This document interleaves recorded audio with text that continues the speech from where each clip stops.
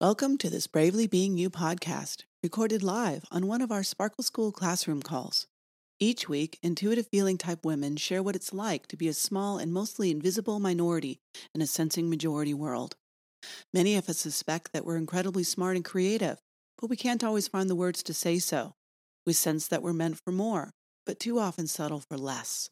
These are just two of the many challenges that are constantly shifting in the back of our very complex minds, like the ever-changing sparkles in a kaleidoscope. At Bravely Being You, we embrace our complexity and sensitivity as rare, intuitive feeling type women. Enjoy. Well, good morning, ladies, and welcome to Sparkle School, where together we access our innate intuitive wisdom as unique and self-valuing women and share who we're becoming in a safe, sensitive community. Last week, we talked about how the lower half of the You Are Here map can be a place of great comfort to us as intuitive feeling type women because our job there is to learn about ourselves. And most of us enjoy knowing ourselves more and more fully, even when, and maybe even especially when, we are navigating difficulties in life.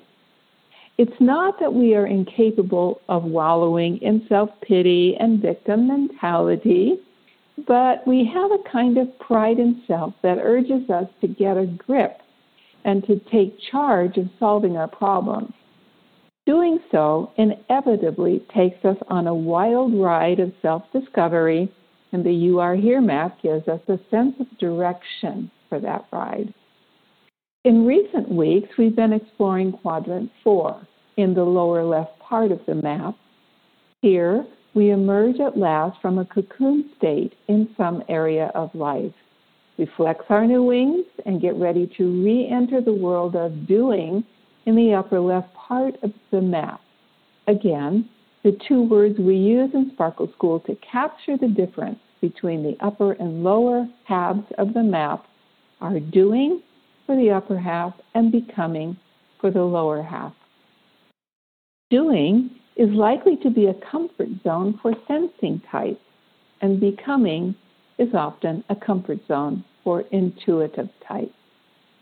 As we're getting acquainted with new aspects of self in Quadrant 4, we can be proud of the progress we've made becoming new in whatever area of life we've been giving attention to. In Quadrant 3, we let ourselves learn from our discomforts, grieved our losses, and transformed feelings of loneliness into a state of empowered aloneness. And then in our cocoon, we let go completely of outcomes and expectations long enough to notice and embrace new dimensions of who we were becoming at the time. Now, in Quadrant 4, as we prepare to start doing something again, we want to be very intentional about making sure that we take the newly empowered parts of ourselves with us. And this sounds easier than it sometimes turns out to be. Even though we possess the innate sensibilities of intuitive feeling type women, for decades and decades, we have been programmed by the sensing majority culture around us. We have learned the habit of doing pretty much everything the way our sensing cousins would. This might have included beating ourselves up when we needed a rest or a diversion because their process didn't really fit us.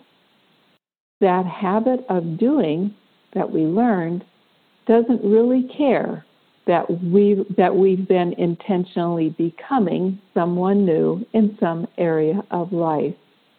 It will try with all of its might to hook us back into whatever obsessive push, should-powered, doing we were programmed to in our past.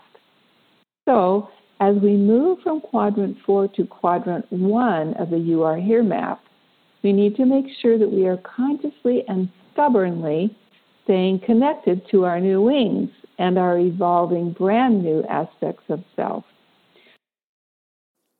Thanks for listening. If you'd like to explore further, download powerful self-reflective journaling prompts for this episode at the bottom of the page.